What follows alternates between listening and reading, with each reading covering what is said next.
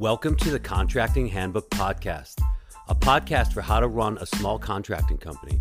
Whether you're a general contractor like me or a trade contractor, starting fresh or been in business for years, here's all the stuff you never knew you'd have to know before you started your contracting business with the man who's seen it all, your host, Mike Kanoki. That's me.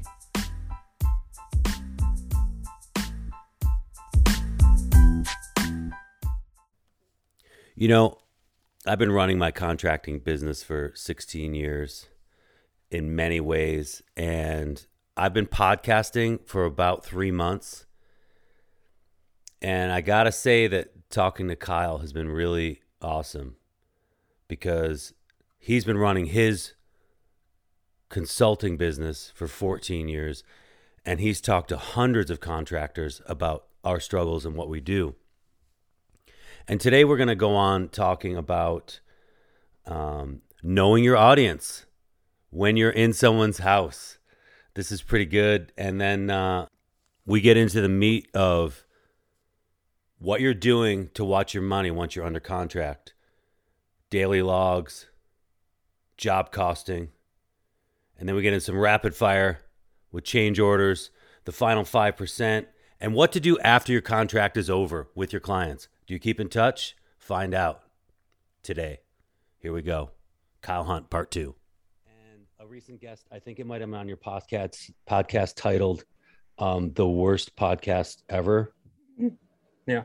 Perhaps, I think. Yeah. I remember that one. And yeah, it was pretty bad. Your guest suggested humor. Yeah. And you know, I avoid it because I'm not very funny, but because you can say the wrong thing. I mean, you can. Yes. You're playing with fire. You got to know your audience, so it's better just to not think you're funny. Yeah, and you have to be who you are. If it's not, yeah. But yeah, humor. It's good to be yourself, but but also humor. I feel like humor can drop the barrier between client and contractor a little too quick, and then they want to deal. You know, as soon as you become buddies, they're like, hey. Yeah, that might be an Alaska thing, Mike. Oh yeah.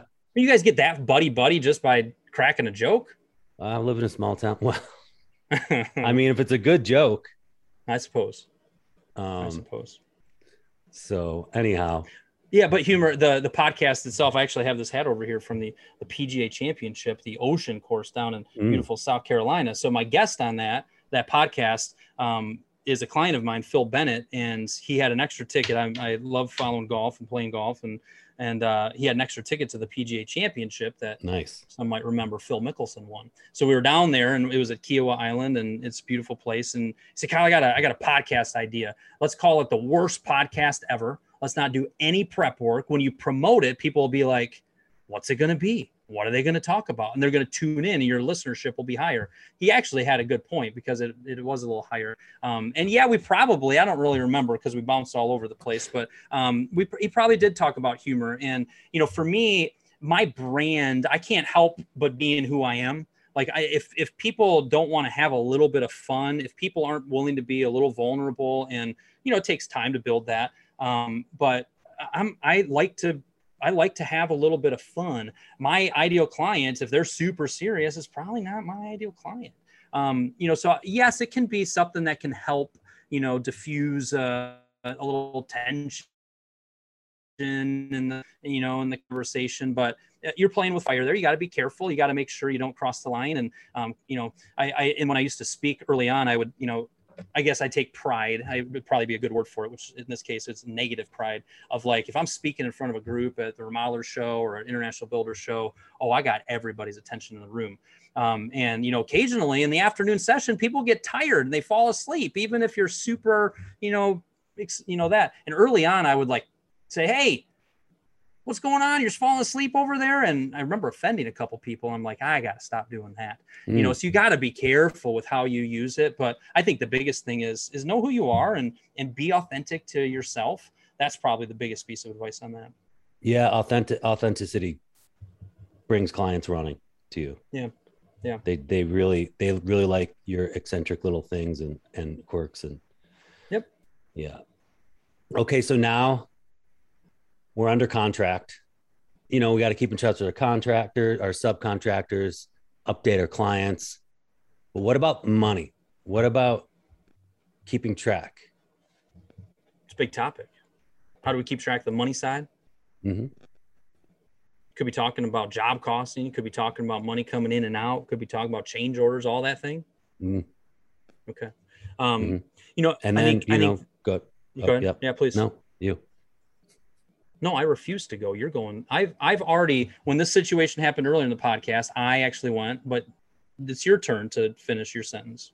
Well, I just think it's really important to keep track from the get-go. Yeah. So whatever your system is, Yes. you've got your down payment in there, and you've got costs coming in, payroll going out, and you're seeing that declining balance. You're watching for your next landmark payment. Yeah. There's a lot of money coming in and out. So a few thoughts on this. One is on the payment schedule, just a little tip. Do not do it at the completion of phases. Do it at the start of phases. If you have a payment that's due at the end of the drywall phase, well, what happens if you still have that little thing to patch up and 98% of it's done? The client could go, well, I mean, you're not technically done with the drywall phase. So I've seen a lot of my clients just do it at the start of phases and switching their payment schedule to that. So that's just a little tip related to that. But, you know, the biggest thing on this topic is the topic of money coming in and out. It is hard. It is hard. Yes. Isn't the end of drywall the beginning of trim out? You know, now listen, I'm a guest on your show. You know, I'm a quasi busy guy. You know, I'm giving you this time and you're going to pick apart my advice like that, Mike. It's that bad humor that I was just talking about. Yeah. I mean, you do make a good point. You do make a good point. I'm going to have to ponder that a little bit actually, because yes, it would be the start of that, but I can start it a lot easier than I can finish something. How's that? Yeah. Gotcha. Okay. There we go. I think I worked through that. But with the money coming in and out, I mean, you've got deposits coming in, you've got money coming out, you've got overhead expenses, you've got job cost expenses, you've got progress payments. It is a very complicated beast. So one thing I do recommend, I've got a lot of clients who do utilize Profit First. Just type in Profit First and just read how it works. That's all I'm going to say there. A lot of people that really helps them manage their cash flow pretty well. But the bigger topic here is if you're not doing proper job costing, you are losing money. You work your face off to generate leads, to do a beautiful job, to hire people. You've got so many things coming at you. And at the end of the day, you need to make money as well. And what I have found is the difference between a 4% net profit and a 9% net profit. The difference between a 6% net profit and a 12% net profit is paying attention to your job costing. I was talking to a remodeler yesterday. It was my first meeting with him. And immediately where we started was the profit and loss statement. And I said, man, your profit and loss statement is telling me that your job costing, your cost of goods sold is 50%. And your gross profit is 50%. How are you doing that? Well, if we understand a P&L for a typical remodeler, that's way too low when it comes to cost of goods sold. That's a really high gross profit. That would be an incredible markup. And what it was is some of his cost of goods sold expenses are down in overhead expenses instead of up in cost of goods sold. So we start by understanding our P&L and getting that organized. But beyond that, I said, okay, give me your last project. Tell me about your last project. What were you expecting to make in gross profit? And what did you actually make in gross profit? Just to remind us what gross profit is, we have our total sales minus cost of goods sold equals gross profit. This is before your overhead expenses of rent and insurances, et cetera, and marketing and all of that. And then at the bottom, you have your net profit. But what was your expected gross profit versus your actual? He is not able to tell me that for a couple reasons. His QuickBooks isn't up to date with every material and trade partner, subcontractor expenses tied to that specific project. He's not doing that. And in addition to that, he's not having he's not doing a good job of attaching his in-house labor hours to a specific project. So he has no way of telling me for that section of your work where you quoted 20 labor hours for demo, you were expecting it to be that many hours. What was your actual? He's not able to tell me that. Now, why can't he tell me that? Because he doesn't have his job costing in order. And it's not because he doesn't want to know that. It's because he's really busy and he hasn't prioritized getting that part of his business fixed. If you are a remodeler and you are working your face off, you've got good sales and you're not making the type of money that you want to make, you've got to get your numbers in order. You've got to get your job costing dialed in. It's incredibly important. It's hard. It's not impossible though. Once you're able to tell me expected gross profit versus actual and compare those two, you become a better estimator. You'll become a better field manager. You'll be a more profitable remodeler. There's a whole litany of things that'll improve. Estimated gross profit versus actual. If you can't tell me that, you stink as a remodeler. Uh-oh, I'm being mean now. I'm trying to get lots of views on our podcast here, Mike. But you suck. How's that? That's about the most violent word I say. You suck. Why are you're telling me you're not ticked off because of all this slippage? You were expecting to make $4,000 of gross profit in that phase and you made $1,500 and you're not ticked off and wanting to know why? You worked so hard. You just divided the number of hours by you worked on a job and how much money you got out of it. And you're looking at really bad wage. I cuss a lot. And but the thing that really ticks me off about it is, yes, you're not making nearly as much and you work your face off. And when you're working your face off and you're not making making good money, you can't hire people around you to help and to delegate some of the workload. And when you're working your face off, your marriage suffers. You're not the kind of dad or friend or man of faith or hobby. You can't do those things because you don't know your stinking numbers because you haven't taken the time to know them. You've got to put effort towards that. We might be preaching to the choir. Most of the people listening to this, we might be preaching to the choir, but hopefully there's one person listening to this that it's like, okay, I've got to dig into this. And there's a litany of resources for it. Yeah. And because we're so grounded in what we're doing, it's really hard to go backwards and start pulling those numbers together. You're like, oh, I need to do it, but I don't know how to do it. And one of the first things I did was I started having my employees track what they were doing and on their timesheets. They told me how much time they put in a demo because I was not on the job sites. I had so many jobs going. I was just checking in or calling. I wouldn't see them for a few days at a time. Yeah. But I'm working so hard. Oh, there's nothing that gets me ticked off more than hearing the employees of my clients say, well, we don't want to sign in and sign out when we're doing demo or when we're doing framing or we're doing trim. We're trying to work out here. Shut up. I am not asking you to do a lot. But we need you to do that, period. It is your job. If you can't do that, then go find another job. But Kyle, it's really hard to find good people. I understand. You might be a little more delicate. But do your job because I need that so I can become a better estimator. I need that so we can make more money. I need that because when we make more money, I can actually pay you more. Like, be a team. I need you to help me understand the hours that you're working on each phase. Get it done. The top 10% of remodelers in our industry, I get a lot of insight. I've looked at hundreds of P&L statements. The top 10%, the biggest thing they do that the bottom 90% don't is they know their numbers inside and out, period. If you want to be highly successful and highly profitable as a remodeler, it's not because you do a more beautiful finish in that trim work. It's not because you have the cleanest job site. It is because you know your numbers and you take that seriously. That separates the amateurs from the pros.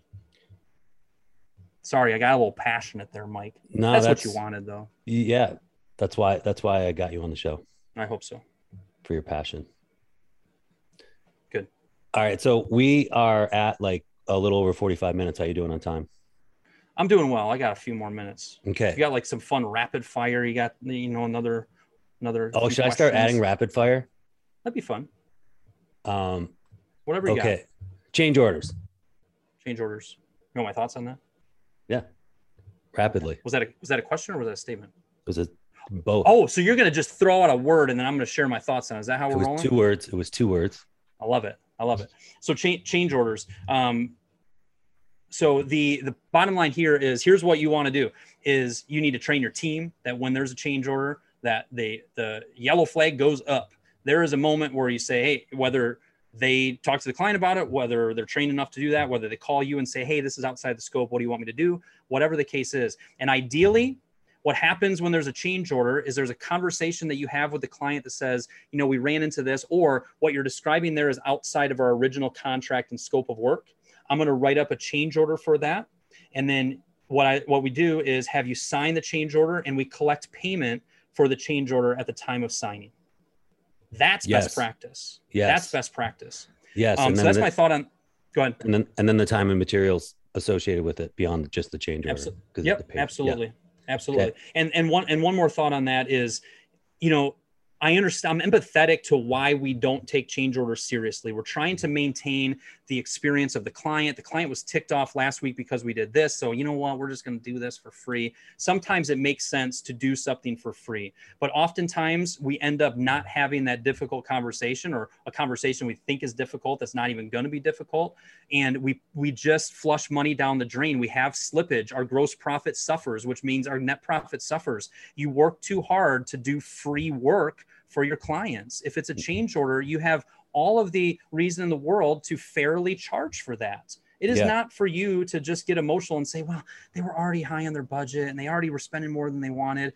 It's business. What, you're just gonna take $500 hit on it? Yeah, I think that's a default for people.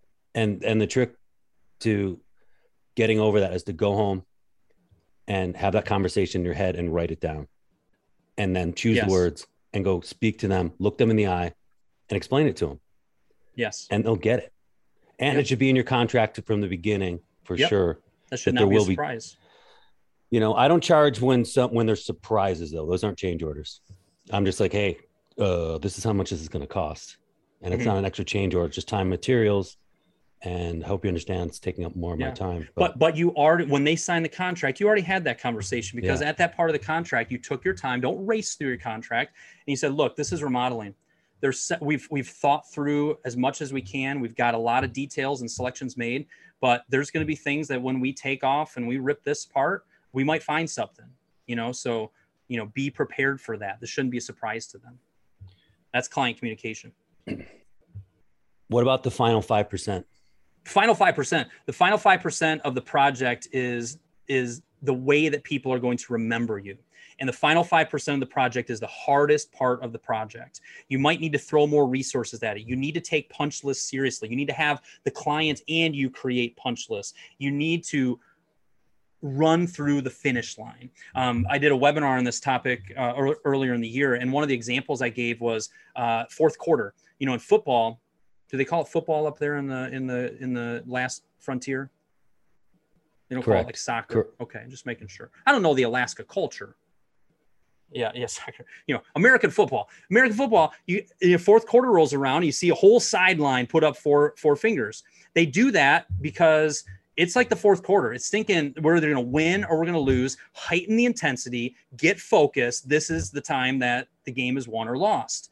And I gave that advice in a webinar. And if you go to Rainy Blair down in the Atlanta area and you look at their job board, you're going to see fourth quarter next to 3 of their 9 projects that are going on right now. They want to heighten that intensity that says, okay, these 3 are in the fourth quarter. We've got to work harder than we have up to this point to finish these projects strong. So that's my thought on that. It's something that everybody listening to this knows what I'm talking about. And sometimes it's just tenacity that it takes to really kick butt across the finish line. It does, because you're just down to those minor details, and you got to keep that client smiling.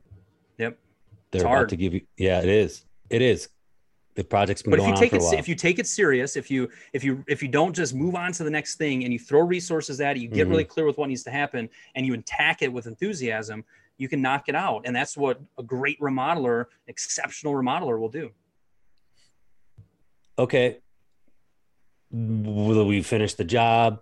We ran across the finish line together. Our legs were tied together. Didn't trip. Didn't trip with the architect, the client, and myself. Lovely. Yeah. That was an architect that interviews his description of working with clients and contractors. That race. Okay. So we made it across the line. They're happy with the money they spent. You're happy with the money you made because you you followed your strict guidelines, job costing, estimating, design. So we're all good to go. But what do we do? Do we just shake hands with our clients and break up? Is this over? Is it over? I think I know what you're doing here because you're a great podcast. Mike knows me enough to know that I talk about staying in touch with previous clients a lot. And he's so kind to have me as a guest that he's like, Kyle, tell him about Remodelers Autopilot, that really cool program that is very inexpensive that helps people stay in touch with their previous clients. You teed that up on a pedestal for me. And I will mention that here in a second. But what we need to realize is that when the job is done, you should not 2 years from now, let's say we finished the job. Yes, we shook hands. Yes, you asked me for a Google review. Yes, I either sent you a really nice client satisfaction survey or we conducted that in person so I get really good feedback from you on what worked, what didn't work. Yes, I probably gave you a little tchotchke of some sort and some kind of little gift at the end of the project because that's just a nice little exclamation mark at the end. But if you fast forward 2 years from them and you haven't been in touch with them at all, that's not good marketing. That's not good business. Your previous clients are your most valuable marketing asset. When you think about the revenue that you're generating this year, chances are that the biggest percentage is coming from either repeat work or referrals from those previous clients. And we need to be just consistently staying in touch with them, staying top of mind with them. So can I mention Remodelers Autopilot? What? What is it? Remodelers Autopilot. If you go to remodelersautopilot.com, you can try it for $1. You get to choose from a couple email newsletters. You get to choose from like 8 social media posts. And it's just a very effective, simple, practical, solid way of staying in touch that we kind of do the heavy lifting for you and make it happen. So that's what that is. What if I sign up for Remodelers Autopilot and I keep in touch with all my clients and then they start sending me punch lists? Ooh. Well, one, you probably didn't do your final 5% very well. That's first of all. And secondly, honestly, the way I look at that, Mike, we've been meaning to contact you. Yeah. For about 2 years. Yeah. We just keep forgetting, but yeah. So, I mean, that would be a punch to the nether regions. That would stink. The way that I always look at that is, you know what? I want thrilled clients, because if I have a thrilled client, they're going to tell others about me, and that is incredibly valuable. And if I look at that as a marketing expense, not a warranty call. And a lot of times if I need to come out and fix something, I'm going to stand behind my work. I'm going to find the time and make the time to do that. And now their story is, man, I mean, we had a great experience. We had a couple of things that weren't quite right, and we told them about it. They came back out, they fixed it. That's business. You know, it's part of what makes this business hard, the remodeling business hard. But look at it as a marketing expense, because that time, here's the deal about it, is the time that you invest going out there and fixing it and staying behind your word, you're actually going to make that back over time, because they're going to remember that. They're going to come back to you for more work. They're going to refer you. That's a way to spin that into a positive way. I agree. Cool. Hey, what else do you want to tell the audience about what you do for your clients? Because I know you got to get going. Yeah. I know you got lots of important stuff to do. Yeah. So I do one-on-one coaching. I do my podcast, Remodelers on the Rise. You can look that up. I also have a Facebook group. Mike, you're in there. There's over 1,000 remodelers. It's called Remodelers Community. If you go to remodelerscommunity.com, you can look into that and join that. Just really good place to ask questions, get feedback, really generous, kind, good people in that group. And I would say just I'm available for people to reach out if you're struggling with the marketing side or the sales process side or the numbers side. I can be a resource for you to either point you in the right direction through some courses that I have, or we can talk about coaching, or I can just help you on a free call. So Kyle, we finally met. Do you think? Yes. You think we're going to be friends? Absolutely. Yes. Right when I read what you sent over, I mean, first of all, here's the deal. You have been very kind to me. You have talked about, man, I really like your podcast. And I don't know if you're blowing smoke up my rear end is one way of putting it. But you've been authentically like, hey man, I really appreciated this. I heard this. So let me pause there. Like I already liked you before we got on this because you're thoughtful. You actually like care. You were like, hey, I'd love to have you as a guest. Would you be willing to do that? You know, you followed up with me. We set it up. You know, so just being kind and generous and encouraging me made me already like you. So and then this has been fun. You were prepared. I use a thing called 5P. Proper preparation prevents poor performance. And you 5P'd for this. You've been listening to my content. It makes it kind of fun for you to say, hey, I listened to that weird podcast about the worst podcast ever. And you had questions about it. So I had a blast on your show. I might even come back in the future. That'd be great. Cool. I think you might be the last interview for season 1. Ooh, this was the grand finale. Lots of fireworks here today. Okay. What are you going to do? You're going to focus on getting that book done by October 15th. Yeah. That's a pretty, I got a lot of work to do. That was an aggressive goal. That was a little bit of an overpromise, underdeliver goal. If you would have said like October 15th, 2022, I'd have been like, okay, that seems doable. I mean, I've been beating that manuscript up for like a year. Uh-huh. And I had a lot of time into it before. So. Okay. I look forward to getting a signed autographed copy. I'll make that available for purchase. Okay. Duly noted. Because that's what we do for friends. We make them buy our book. That's fine. That's fine. I see where we are. This has been awesome. I'm really excited to have you on. Excellent. Thanks for having me. So this concludes my interview with Kyle Hunt. If you have any comments, let me know in a review on Apple Podcasts or iTunes or Instagram at The Contracting Handbook or an email at info@thecontractinghandbook.com or shoot me a text 907-978-3344. And if you want to know more about my upcoming book release, definitely send me an email. Get on that list for early specials to be determined. Because I've never published a book before either. But I'm doing it. Thanks for tuning in, you guys. One more topical episode coming up on Monday to review season 1 of The Contracting Handbook. Thanks. That's all I got. Later.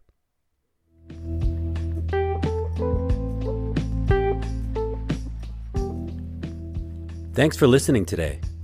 Go ahead and email me if you want to be on the show or want to tell me what you like or don't like about it at my email, info@thecontractinghandbook.com. And this is where I say, if you have not subscribed, please subscribe wherever you source your podcast. Thanks again. Talk to you soon. Later.